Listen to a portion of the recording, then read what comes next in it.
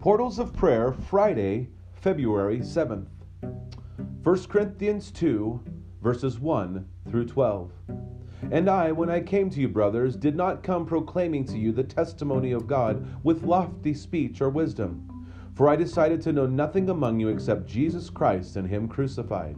And I was with you in weakness and in fear and much trembling. And my speech and my message were not in plausible words of wisdom, but in demonstration of the Spirit and of power, so that your faith might not rest in the wisdom of men, but in the power of God. Yet among the mature we do impart wisdom, although it is not a wisdom of this age or of the rulers of this age who are doomed to pass away. But we impart a secret and hidden wisdom of God, which God decreed before the ages for our glory. None of the rulers of this age understood this, for if they had, they would not have crucified the Lord of glory. But as it is written, no eye has seen, no ear heard, nor the heart of man imagined what God has prepared for those who love Him. These things God has revealed to us through the Spirit. For the Spirit searches everything, even the depths of God. For who knows a person's thought except the spirit of that person, which is in him? So also no one comprehends the thoughts of God except the Spirit of God. Now we have received not the spirit of the world, but the Spirit who is from God, that we might understand the things freely given to us by God. Psalm 111. Praise the Lord. I will give thanks to the Lord with my whole heart, in the company of the upright, in the congregation. Great are the works of the Lord, studied by all who delight in them. Full of splendor and majesty is His work, and His righteousness endures forever.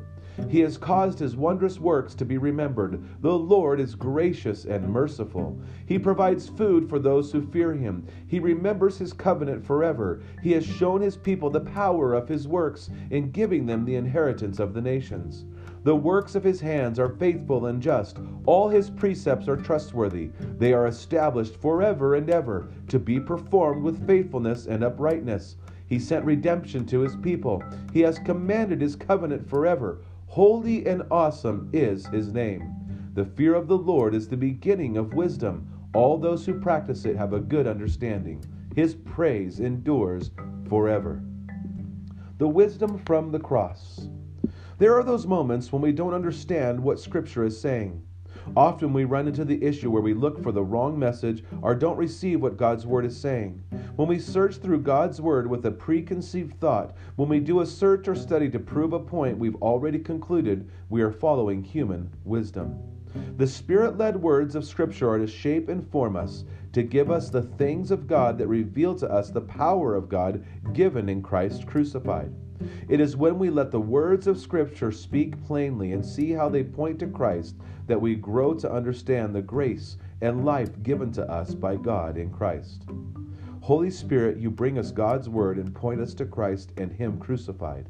May we receive wisdom that does not pass away. Amen.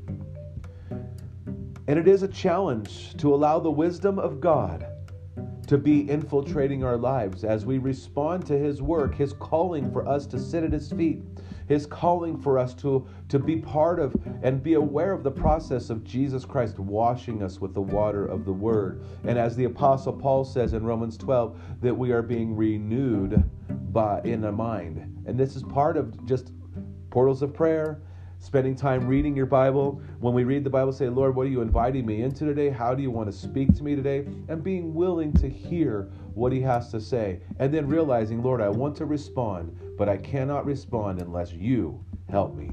May God richly bless your day and enjoy Jesus.